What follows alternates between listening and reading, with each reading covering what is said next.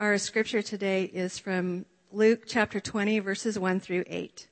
One day, as Jesus was teaching the people in the temple and preaching the gospel, the chief priests and the scribes with the elders came up and said to him, "Tell us by what authority you do these things, or who it is that gave you this authority." He answered them, "I also will ask you a question. Now tell me, was the baptism of John from heaven or from man?" And they discussed it with one another, saying, "If we say from heaven, he will say, 'Why did you not believe him?' But if we say from man, all the people will stone us to death, for they are convinced that John was a prophet." So they answered that they did not know where it came from. And Jesus said to them, "Neither will I tell you by what authority I do these things." This is God's word. All right. Jesus, we thank you for your word. We thank you for gracing us with your word. We know, Lord Jesus, that the key to life is to be immersed in your word. It's to devour your word. It's to be shaped by your word. And so today we come together. I come as a learner, curious, wanting more of you. A person who, just like anybody else here, whose heart has been adrift this week. And Jesus, we want to be captured by you, recaptured by you. We want to know you. We don't just want to learn information. We want to be with you. And so I pray, Jesus, that today as we get into these handful of verses, that we would experience your presence, your grace, that truth would realign us, that we would know you. In your name, amen. Amen. Just want to spend some time on these first 8 verses, everybody, of Luke chapter 20. You probably are aware that we are in the middle of a series called PoliticKIng. And the idea behind this series is to reframe or reset our posture in the way that we think about, interact with, express our politics. Politics is a big part of our lives. If you remember in week 1 of this series, we talked about how Jesus, God, invented politics when he told Adam and Eve to be fruitful, multiply, fill the earth, and subdue it. He gave them a divine mandate to bring order and governance to a world before sin ever crept in that had a tendency to go a little bit chaotic. And order, as we understand it, is to bring beauty, to develop this world, to steward this world well. This is what we want to do. We're not talking about politics just because there's an election coming up pretty soon, and the current election cycle that we're in is a little mucky and ugly and mean-spirited. We're doing this because this is a discipleship issue. God has called us to think this way. And so the temptation is to be shaped by the world around us. We want to be shaped by Jesus. And so verse 1, one day, as Jesus was teaching the people in the temple and preaching the gospel, the chief priests and the scribes with the elders came up to him. I want to just take a moment and reset the context for Jesus' ministry. A lot of us envision Jesus as being sort of like a Sunday school teacher, walking around in his robe and dusty roads and pretty non-threatening environment. That's not the case.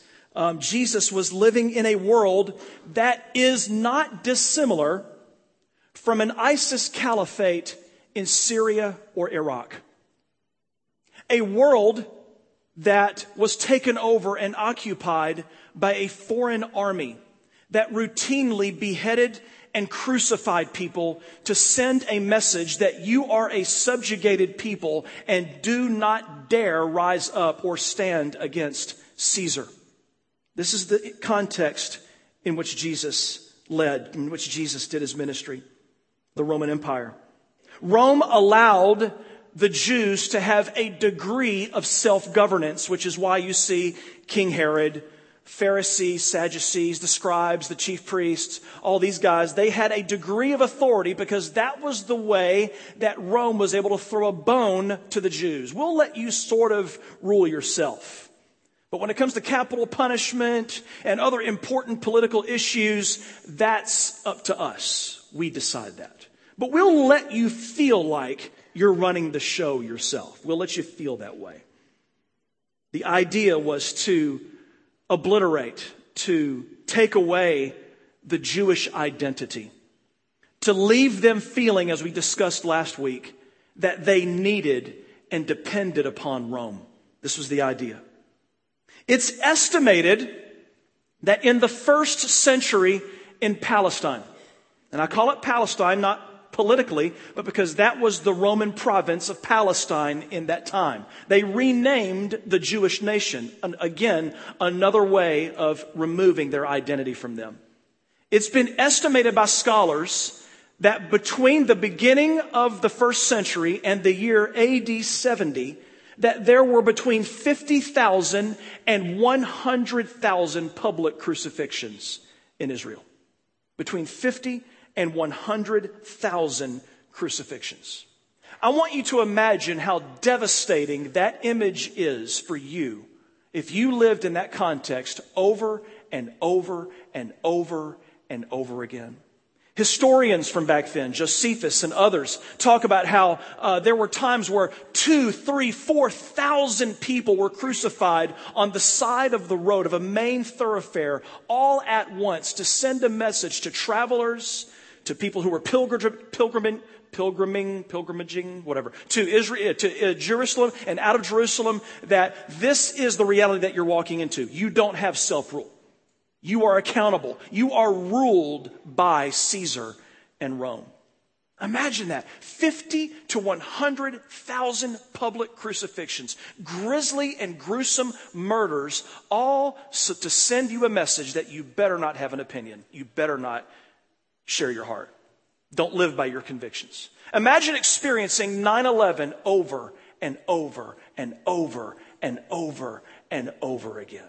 We just celebrated that 15th anniversary of 9/11. And that image is still an agonizing horror in our minds. It was the day that America lost its innocence. It was a day that our identity, in a sense, was taken away from us. Imagine experiencing that horror, that catastrophe, over and over and over again. This is the context in which Jesus said, if you follow me, you must pick up your cross. You must pick up your cross. Man, that doesn't sound like very savvy leadership to me. There certainly could have been a better way to say, follow me. But Jesus chose something that created a visceral reaction in his followers or would-be followers. Jesus, it says in this verse, was teaching in the temple. He was teaching in the temple. The temple was the center of Jewish cultural and religious life. If the Jews could have had a flag back then, it probably wouldn't have been the Star of David. It probably would have been a picture of the temple. The temple was the seat of emotion and worship and identity for the Jews. Every Jew made a pilgrimage to the temple. They had to. They came to make sacrifices so that their sins would be atoned for every year. The temple was synonymous with the nation of Israel, the heart of Israel, and it was the most cherished jewel of Israelite culture. But it was also watched really, really closely by the Roman government. Rome knew that if there was going to be any insurgence against its government, it would probably happen at or around the temple. The temple was the place that brought every Jewish heart together. The temple. And Jesus was there preaching the gospel in their territory. The territory of, at least they thought it was their territory, the territory of the scribes and the Pharisees and the Sadducees and the priests. He was preaching in their backyard. And he was preaching, and don't miss this, he was preaching the gospel. We know what the gospel is because the gospels tell us what Jesus meant when he preached the gospel. Repent, for the kingdom of Yahweh, the kingdom of God, is at hand. Whoa, revolutionary. Don't repent and continue to follow Caesar. Repent, for the kingdom of God is at hand. There is another ruler who is over Caesar, who is more powerful than the Roman government. Repent. His kingdom, his rule is at hand. Live under his rule. Submit to his rule. These were revolutionary ideas. The temple was also the place, though, where people gathered. Throngs of worshipers gathered together. This was a place where if Jesus preached revolutionary ideas, it would resonate with a lot of people, which is why the religious leaders challenged Jesus at the temple to try to break up any potential insurgents. What is happening here that we often miss in the Gospels is a political conflict that was thorny and threatening and potentially devastating.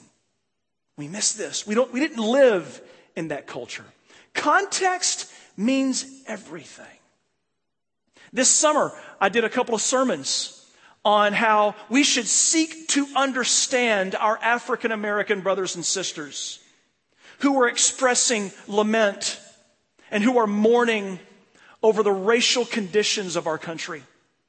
If I would have preached that message in 1985 when I was in 5th grade, I don't think I would have had the visceral reaction that I had when I preached it this summer, 2 days after 5 police officers were killed in the streets. But because of the context, the message was heard differently. Context means everything. Jesus isn't in a Sunday school room when he's teaching this stuff. He is in the middle of a very, very tenuous political environment. He is a threat. These scribes and these chief priests, they lived in the tension of having to govern God's people spiritually and at the same time hoping for deliverance from Rome. They really did, in a sense, want what Jesus wanted, but they didn't want Jesus' way of attaining it. They rejected Jesus' methods, Jesus' strategy. They couldn't tolerate it. They lived in that tension. And so what they set out to do was to quash any political threat that raised its head in their culture, in their community. They couldn't risk Rome making another example out of them like it did just a few years before Jesus' birth when thousands were crucified in one day. They couldn't risk that. They couldn't risk it. They couldn't risk it. They didn't want to see their country destroyed, which is interesting because in the previous chapter in Luke 19, and keep in mind, Luke 19 and 20, this is the end of Jesus' ministry. He's entered Jerusalem to teach for the final time. In a very short time, Jesus will be crucified. Jesus is feeling the tension, the tightening in his chest. He knows that his end is coming in his earthly ministry. And in Luke chapter 19, verses 41 through 44, he says these words, "And when he drew near and saw the city, Jerusalem, he wept over it. He lamented for his city." That's a biblical thing to lament over our society. It's a biblical thing to weep over the condition of our culture. He wept over it. And he said to this, he said in his prayer as he's weeping, "Would that you, even you, had known on this day the things that make for peace, but now they are hidden from your eyes.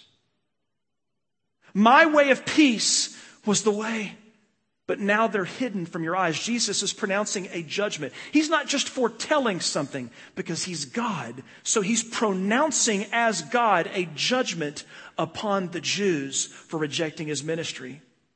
He says, "These things are now hidden from your eyes, for the days will come upon you when your enemies will set up a barricade around you and surround you and hem you in on every side and tear you down to the ground, you and your children with you, and they will not leave one stone upon another in you because you did not know the time of your visitation. You did not recognize it when the Messiah finally came." Only 40 years later, Rome surrounded Jerusalem, sieged it to the point that cannibalism was run amok in the streets, obliterated Jerusalem. Even the temple, Herod's glorious temple, not one stone was left on another. The very thing that the Jews were trying to avoid. They rejected Jesus' way, settled for their own wisdom when it came to political interaction, and it led to their demise. This is scary stuff, guys. Verse 2, and this is what they said to him. Tell us by what authority you do these things, or who it is that gave you this authority. You see the power struggle there. You see the power struggle there. The question at the heart of this text is so simple. Who knows what is best for God's people? That's the first fill in the blank in your bulletin. Who knows what's best for God's people? Do the scribes and the Pharisees and the teachers of the law, do they know what's best? Or does Jesus know what's best? And you could ask the same question about our political climate in America today. Who knows what's best for our country or our people? Jesus or us? Who knows what's best? I know that's not an easy question to answer. I don't mean to come across as naive. I know that's a hard question to answer. But it's a question that we must interact with utmost humility. We must do our due diligence to remain under the authority of God's word. We must remain that way. So this is a power struggle that's happening here. And this is largely why the Pharisees were unconvinced when Jesus performed astounding miracles. It's not that they were just entirely intellectually dishonest. It's that Jesus' way was a threat to the status quo. Jesus' way seemed too dangerous, too threatening. I submit to you that any individual who has ever truly interacted with Jesus' call to discipleship, you have felt those same feelings. It's too threatening. It's too threatening. Upset the apple cart, man. What happens if I really give Jesus my all? What happens if I worship Jesus in my marriage rather than giving in to the secular and calloused counsel that I'm receiving amongst my friends in the workplace? Just divorce them. I've got an addiction, and I know I need to eliminate every device in my house and get rid of every computer, but man, I need the internet. And so Jesus' call to deal harshly with the issues in our life that lead us to sin go ignored. It's too hard. This is why Jesus made no bones about it. My way is the narrow way. It is not the broad way. It is not the easy way. It's not the easy way. He was too much of a threat. Look at verses 3 and 4. He answered them, I will also ask you a question. Now tell me, was the baptism of John from heaven or from man? Jesus is amazing. I wish I could answer hard questions like Jesus did. I always stick my foot in my mouth. Jesus says something amazing and completely flips the conversation. Why was that cunning? Why was that shrewd? Why was that wise that Jesus said, was the baptism of John from God or from man? Because Jesus is talking to the Pharisees and the religious leaders in the midst of a crowd. And those people revere John. If the Pharisees even hint that John's ministry was illegitimate, then bad things could happen to them. Bad things could happen. The wrong kind of insurgency could happen. When Jesus was baptized by John the Baptist, a dove descended upon him, and at the same time the Spirit came upon him. A voice came from heaven that said, this is my beloved Son in whom I'm well pleased. And then before Jesus gets down to the water, John says, behold, the Lamb of God that takes away the sin of the world. So you've got an audible voice from God. You've got a dove that comes down, which is really poetic and amazing. And you've got John the Baptist saying, the final old covenant prophet, so to speak, who says, behold, the Lamb of God who takes away the sin of the world. If you reject all three of those cues, then you're brain dead. And the Pharisees did. They rejected all of those cues. Why? Because the political apple cart had to be protected. It had to be protected. And so what did Jesus do? Jesus identified and put a laser focus on their intellectual dishonesty. He put a laser focus on it, their dishonesty. God's authority was publicly conferred upon Jesus when John baptized him. And Jesus identified their motives. They wanted to engage Jesus in a hairy political discussion. And what did Jesus say? He called out their hypocrisy. Now this is big for the rest of the text here. Look at verses 5 through 7. And they discussed it with one another, saying, if we say from heaven, he will say, aren't politics hard? Oh, like I've got to have this aside and huddle up with my guys. Okay, we got to figure out how to answer this now. PR. Man, politics are hard. Wouldn't it just be better to be honest? Well, Jesus wasn't. It got him crucified. So be careful to answer that question. So they discussed it with one another, saying, if we say from heaven, he will say, why didn't you believe him? So, what are we going to do? But if we say from man, then all the people will stone us to death. That's not good either. For they're convinced that John was a prophet. So they answered that they did not know where it came from. And this leads us into a few points that I want to make on how we need to watch ourselves when it comes to our political interaction with one another and our political interaction with God. Five things actually. The first is this. A lust for power leads to dishonesty. Dishonesty. These guys would not admit the blatant truth that John's call to repent was of God. Jesus said, do you embrace John the Baptist's ministry? What did John the Baptist say? Repent. Submit to God. And the Pharisees are like, whoa, we can't say that was of God. These are trained theologians who had the entire Old Testament memorized. And they could not admit that what John said was right because the truth of John interfered with their politics. When I talk about lust for power, I'm not suggesting that people in this room have fascist tendencies. Some of you might say that about your spouse or your kids or something, but generally I'm not suggesting we have fascist tendencies when I say we have a lust for power. I'm talking about something more subtle than that. What I'm saying is that we are tempted to use political force and political bullying to achieve God's will.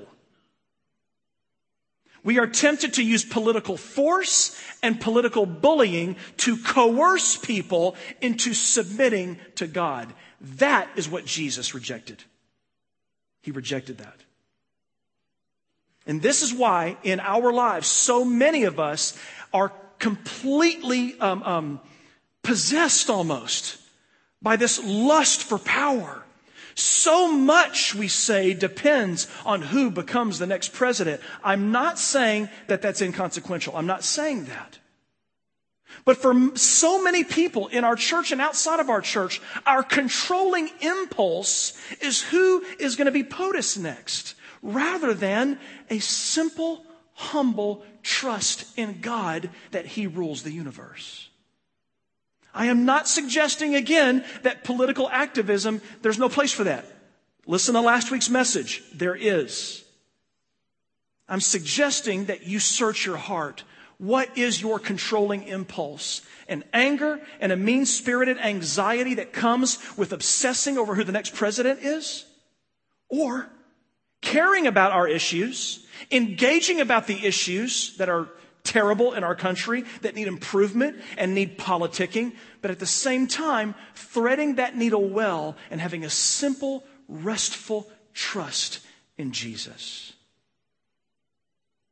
God has superintended the human race through worse circumstances than we're in right now. He has, and He will to the end. We are gorging ourselves on the tree of the knowledge of good and evil the more we listen to talk radio all day long. News channels all day long. We are immersing ourselves in political intrigue, blog after blog after blog after blog. And at the same time, our spiritual life is anemic. It's starving. It's starving. It's starving. Here's the second thing. A lust for power can lead us to reject God's plan. can lead us to reject God's plan. These trained theologians disavowed God's prophet, John the Baptist. And they settled for political expediency instead. In the heat of the moment, a man that they tried to go have baptize them, and then John wouldn't do it because he said, basically, you brood of vipers, who warned you to flee from the wrath to come? You guys are jokes. And so that obviously didn't sit well with them. So maybe they had some bitterness issues they had to work through with John. But they tried to go submit to John's baptism, and he called them out in the middle of all the Jews. And this guy that they tried to have baptized, they disavowed as a prophet of God because he rubbed against their politics. He rubbed against their politics, their political ambitions. How many of us are neglecting the poor and the foreigner? And I'll even take it another step. The refugee. Because it doesn't line up with our politics. I'm not making blanket political statements on policies about refugees coming in or out of our country. I'm talking about the people that are here in our city right now who are languishing in poverty. And the church is afraid to touch them. They are the community of lepers among us. Because doing that will interfere with our politics. What if we took our politics and put them on the side and said, Jesus, what do you say about poor people? What do you say about people who are foreigners? Keep in mind that ancient Israel had rules given to them by God about intermarrying with foreigners. God said, don't do it. And yet, when foreigners came in among them, God said, you make sure that you serve them well and you take care of them. And that's where that was institutionalized. You can't have foreigners in your borders. And God still said, make sure that you see to their needs. To be clear, to avoid hopefully a third of the emails I may be getting, I'm not making any comments on whether or on how right or wrong it is to let people across our borders. I'm not a political scientist. That's not what I am, obviously. I am talking about the people that are here right now who are alone and need love. Will our politics keep us from doing that? Will our politics keep us from doing that? How many of us, conversely, are so dug in to social justice that we are ignoring the Great Commission? I want to pick on both sides here. The social justice is not the bleeding edge of Jesus' way of redeeming this earth. The gospel is. So how many of us are neglecting growing strong in our ability to share our faith, to be rooted and immersed in the gospel of Jesus Christ so that we can bring redemption to broken hearts all around us? There's not enough social justice you can do to make up for what the scriptures call the Great Commission. The Great Commission. So politics can mess with us on both sides. Third thing, for those of you who still love me and want to hang around. Number 3, a lust for power can cause us to walk by our own wisdom rather than the Spirit's guidance. I want you to note the religious leaders' offline aside that they had to curate a politically expedient reply in order to manage what people thought about them. God had no place in that conversation. Do you invite God to listen to Rush Limbaugh with you? I'm not saying Rush Limbaugh is bad or good. I'm just saying, what does God say about that? I know he has strong opinions, but God also has strong opinions. Do you invite God to listen to NPR with you? Do you invite God to watch Fox News with you?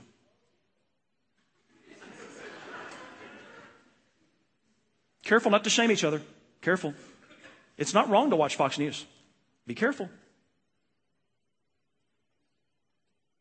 Do you invite God to watch MSNBC with you?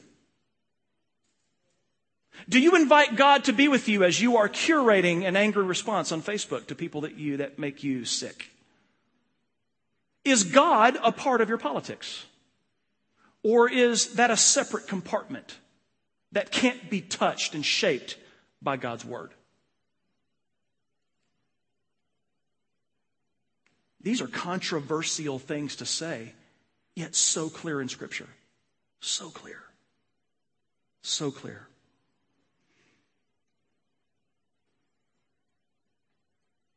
We lost people over this, speaking this way. This summer, my call to understand the African American who was brought into our country through slavery, which shaped that entire culture. It's different than coming here by choice as an immigrant with hope in your heart. It's totally different. Totally different. I'm not trying to coerce people into believing in such a thing as white privilege. I'm not trying to get you to go picket with the Black Lives Matter grassroots movement. The only thing I've asked anybody in this church to do is to build relationships with people outside of your echo chamber and to learn them, to be curious about them. You would have thought, though, that I would have said, go picket with Black Lives Matter, based on some people's reactions.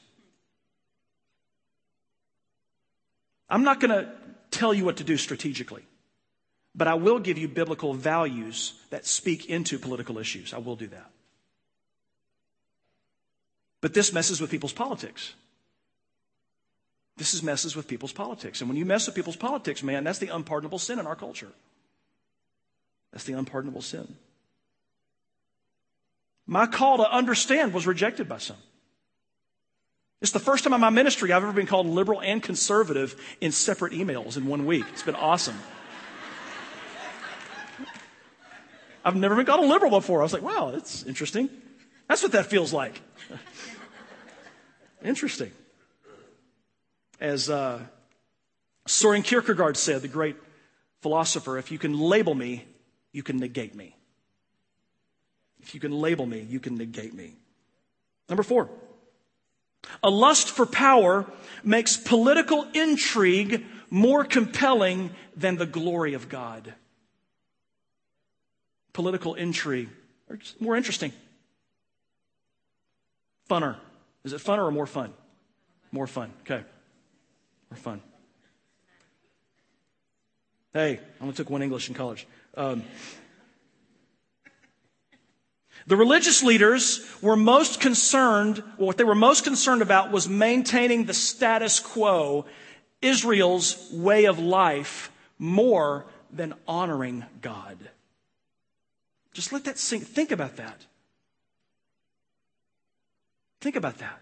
What is the primary impulse? I've been hitting this every week. What is the primary impulse behind our politics? Protecting a way of life or bringing glory to God? I'm not saying that we should not have some level of self-interest. We should have good laws that protect us. We should have good civil protocol in terms of voting and expressing our feelings in our heart and all that stuff. I'm not taking away anything from that. I'm so happy we live in a democratic society in which we have freedom of speech and we have say-so, and the government supposedly is accountable to us, the citizens. I'm really happy about that. I'm glad we don't live in an empire like Rome where nobody had civil rights. Nobody. But at the end of the day, the primary impulse of our politics, is it self-interest, is it self-preservation, or is it the glory of Jesus? When I read Habakkuk, there's this grand prophecy that's given that one day the entire earth will be covered with the glory of God as the waters cover the seas. That's what every believer should be going for. That every mouth would praise his name. That every heart would be aligned with his kingdom. Everyone. Everyone. What gets your juices flowing? The possibility of acquiring or losing power, you or your party, or the glory of God? Are you able to digest political bad news and rest knowing God sovereignly rules the nations? And number 5, Number 5, a lust for power will quench the Holy Spirit's activity among us. Growing up in the charismatic movement, I heard this verse a lot. 1 Thessalonians 5:19. Do not quench the Spirit. It's a good verse. I don't want to be guilty of stifling the Spirit's work in our church. I really don't. But that verse emerged out of a context. And so if you would, humor me just for a moment and go with me to 1 Thessalonians 5. And we're going to read through 12 through 19. 1 Thessalonians 5, 12 through 19. Paul says this. We ask you, brothers, to respect those who labor among you and are over you in the Lord and admonish you. He says, respect your pastors, your spiritual leaders. Respect them. Then he says this in verse 13. And to esteem them very highly. I've got to admit, I feel a little bit of shame when I read that because it could sound self-interested here. But it's what God's word says. Esteem those pastors and spiritual leaders very highly in love. Not wait on us hand and foot, wash our cars, stuff like that. That's not what it's saying here. But esteem us in love. Love. Because of their work. So he says, the first thing he says is, man, make sure your relationship with your leaders is really Jesus-centered and loving. Then Paul says this. Be at peace among yourselves. Be at peace among yourselves. And we urge you, brothers, what does it look like to be at peace among yourselves? We urge you, brothers, to admonish the idle. Give the spiritually lazy a kick in the pants. Admonish them. Help them along. Pull them out of being idle. I lost my place. Okay. Okay. And we urge you, brothers, admonish the idle. Encourage the faint-hearted. Encourage the faint-hearted. The people who are depressed and in despair, come alongside them. Pick them up. Be a living presence in their lives. Serve them. He says, help the weak. The people who can't do it on their own. Help them, man. Serve them. Be patient with them all. So be patient with the people who are spiritually idle. Be patient with the weak. Be patient with those who are experiencing despair. Be patient with them. Don't try to fix them in 30 minutes. Be patient with them. Walk with them. Endure with them. Incarnate yourself in their lives like Jesus did to us. See that no one repays anyone evil for evil. See that no one repays anyone evil for evil. Meaning, he's putting the responsibility on us as Jesus people. That if people in our church are acting vengefully, we are obligated by God's word to go to them and say, hey man, don't do that. Forgive that person. Let me help mediate a reconciliation here. That's not just for the pastors here. This is for everybody. We all as followers of Jesus have a responsibility to go to one another and make sure that we are not behaving vengefully toward one another. Paul calls that evil. Evil. But always seek to do good to one another and to everyone. So you've got two categories of people. Always. Is there ever a time where always doesn't apply? What category is that called? I don't know. Always seek to do good to one another, the church. Who are the other people he's talking about? Anybody? Anybody? People outside the church. So always seek to do good to people in the church and people outside the church. Always seek to do that. Anybody still believe that this is Jesus's or God's word here? Anybody believe that? Does anybody still believe God's word has authority over us? Okay, all right, good. That's really good. We all agree on that. He says, rejoice always. He's not saying be happy clappy here. That's not what he means. He's talking to a persecuted community.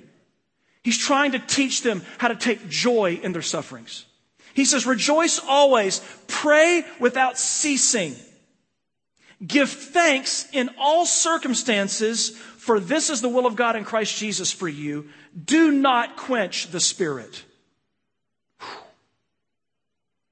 The command not to quench the Spirit follows Paul's wishes that believers esteem one another and their leaders very highly in love, to be at peace together, to push the spiritually lazy, to encourage the depressed, to speak for and serve the weak, to always, always, always do good to one another and everyone else outside the church, to rejoice rather than complain, to pray without ceasing, and to give thanks in all circumstances. It's in this context that Paul says, do not quench the Spirit.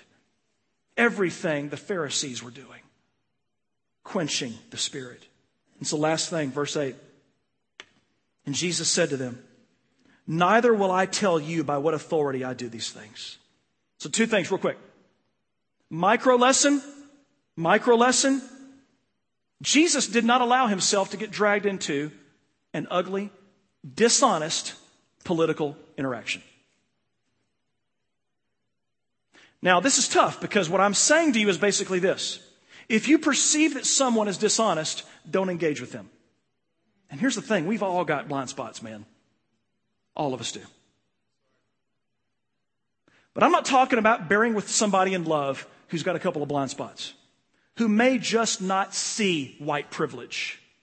Bear with that person in love. Who may not understand why things like the bridge happened here in Memphis. Those are gray areas, man. I'm not sure about some of these things. And so what I've learned is that rather than trying to figure everything out and have an objective answer for everything, I've learned to live between two poles. Two poles. Poles can be that way too, right? The top one being hope and the bottom one being reality. Because God calls us to live in the middle. And that's called lament. We're grounded in reality, things we don't understand about our world, painful things. And yet we have a hope that when Jesus returns, all of creation will be redeemed. Justice will reign in our streets. Righteousness will prevail. Love will be a throb that will never leave the hearts of the redeemed. And so we live between those two poles, and we live in this time of mystery, unanswered questions, debates that will never resolve. And so we lament. We mourn the brokenness that exists in our community. But together we join hands. We don't let that brokenness divide us. We join hands and we lift up our eyes to Jesus, Him. And speaking of Jesus, here's the macro point, big point here. Notice what Jesus did when his adversaries would not engage him honestly. Jesus stopped the conversation. They quenched the Spirit. Jesus literally shut down. I'm done. They rejected Jesus the Messiah. Trained theologians. The presence of God withdrew from them. Why? This may be an oversimplification, but I think it works. Why? Why did Jesus withdraw himself from them? Because political intrigue and the struggle over power were more important than truth, than obedience, than love. Be careful. The more we walk into and wade into the swamp of political meanness, it disfigures us as humanity. And it is an implicit rejection of Jesus. We are to bear with one another in love. God, you are gracious. We need you. These things are not easy things to walk out or consider. Some of us this morning, our sensibilities have been shocked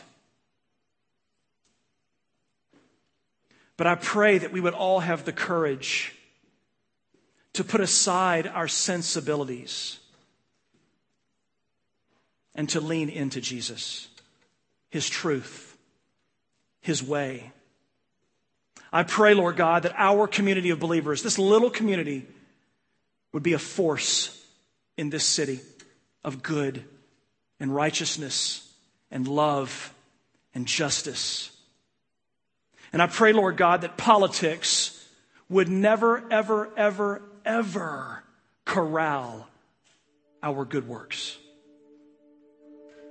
I pray that politics would never, ever divide us one from another, but that we would remember that it's because of Jesus' blood that the dividing wall has been torn down among us. And we are now one in Jesus. We are one ethnic group together in Jesus. Help us to remember this, Lord. In your name, amen. We conclude each service with the Lord's Supper and a brief time of worship. You're going to notice that people are going to take the Lord's Supper and go to their seats and take it with groups of people, their community group, their family, their group of friends. Others are going to take it alone. There's no rules. Please don't feel coerced into doing that.